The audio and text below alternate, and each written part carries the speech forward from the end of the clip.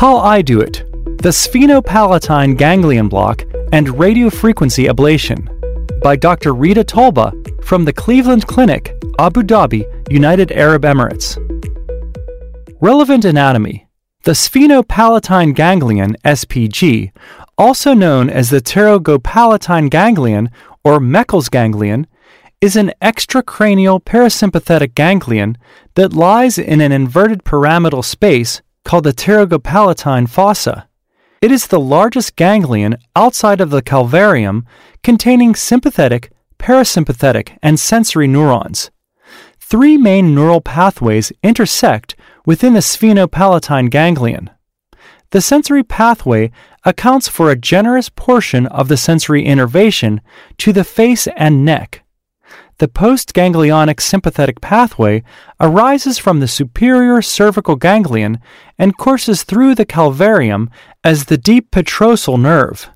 The deep petrosal nerve combines with the parasympathetic greater petrosal nerve immediately before the foramen lacerum to form the nerve of the pterygoid canal or Vidian's nerve. These sympathetic neurons coursing through the sphenopalatine ganglion provide vasoconstrictive innervation to the nasal cavity, upper pharynx, and palate. The parasympathetic pathway originates in the superior salivatory nucleus of the pons. The preganglionic parasympathetic neurons course through the skull as the nervus intermedius, the geniculate nucleus, the greater petrosal nerve, and Vidian's nerve before synapsing within the sphenopalatine ganglion.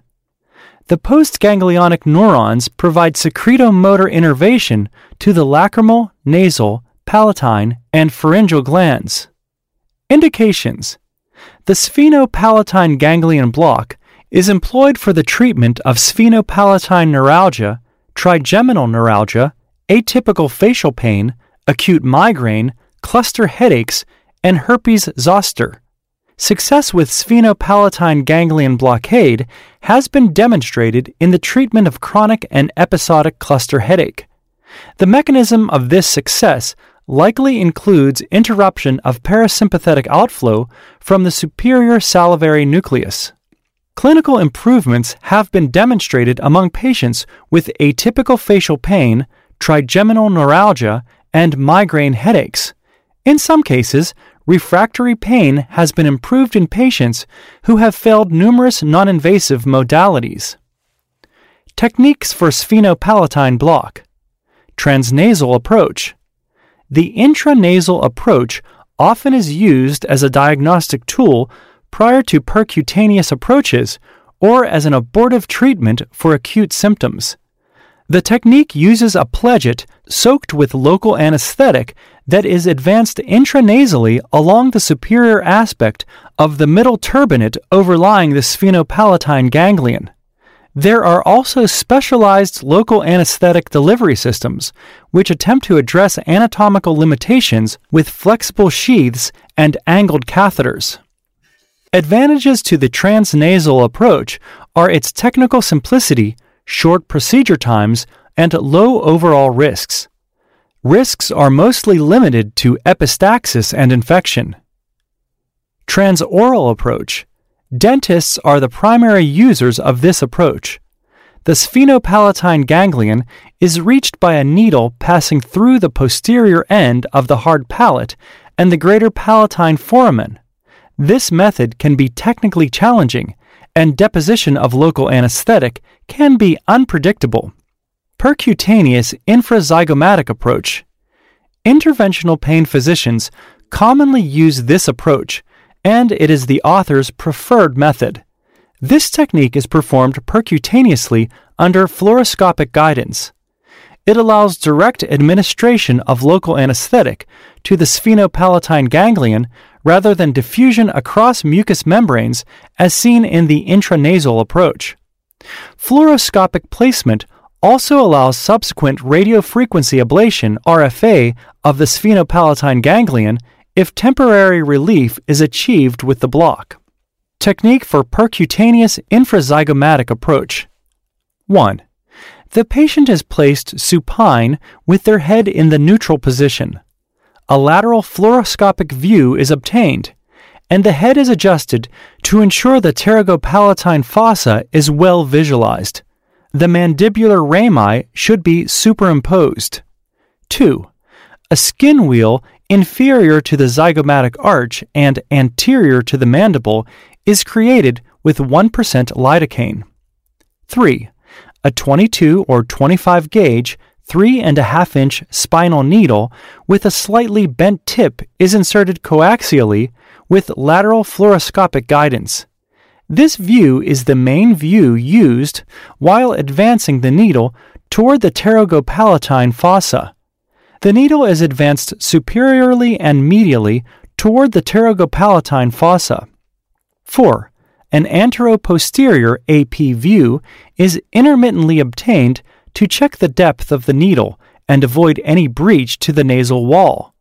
The needle tip should terminate immediately lateral to the ipsilateral nasal wall, as shown in the antero-posterior AP view. 5. Following final needle positioning, 0.2 milliliters of contrast material is injected under live fluoroscopic imaging to rule out intravascular spread and confirm spread of the dye within the pterygopalatine fossa. 6.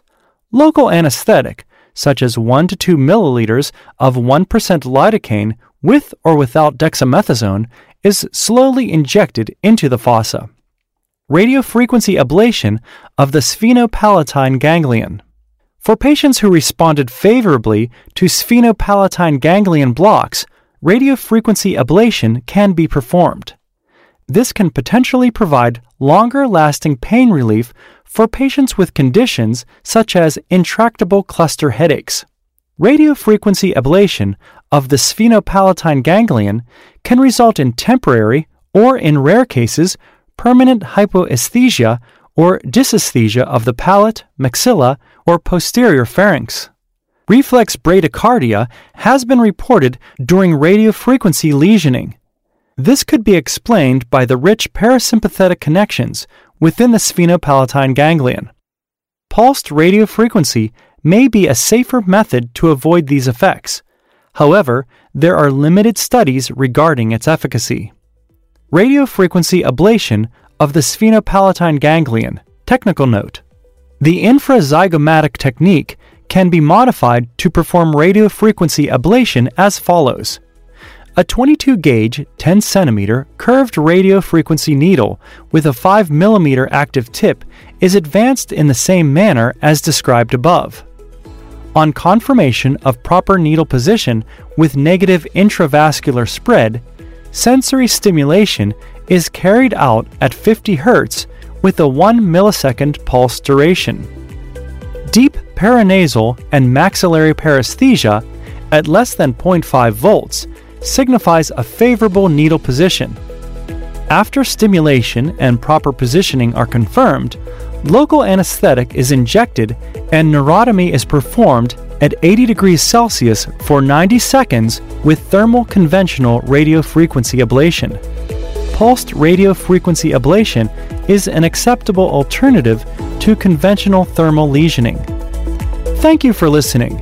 If you like this episode of ASRA News, please consider subscribing, sharing with a friend, or leaving us a review.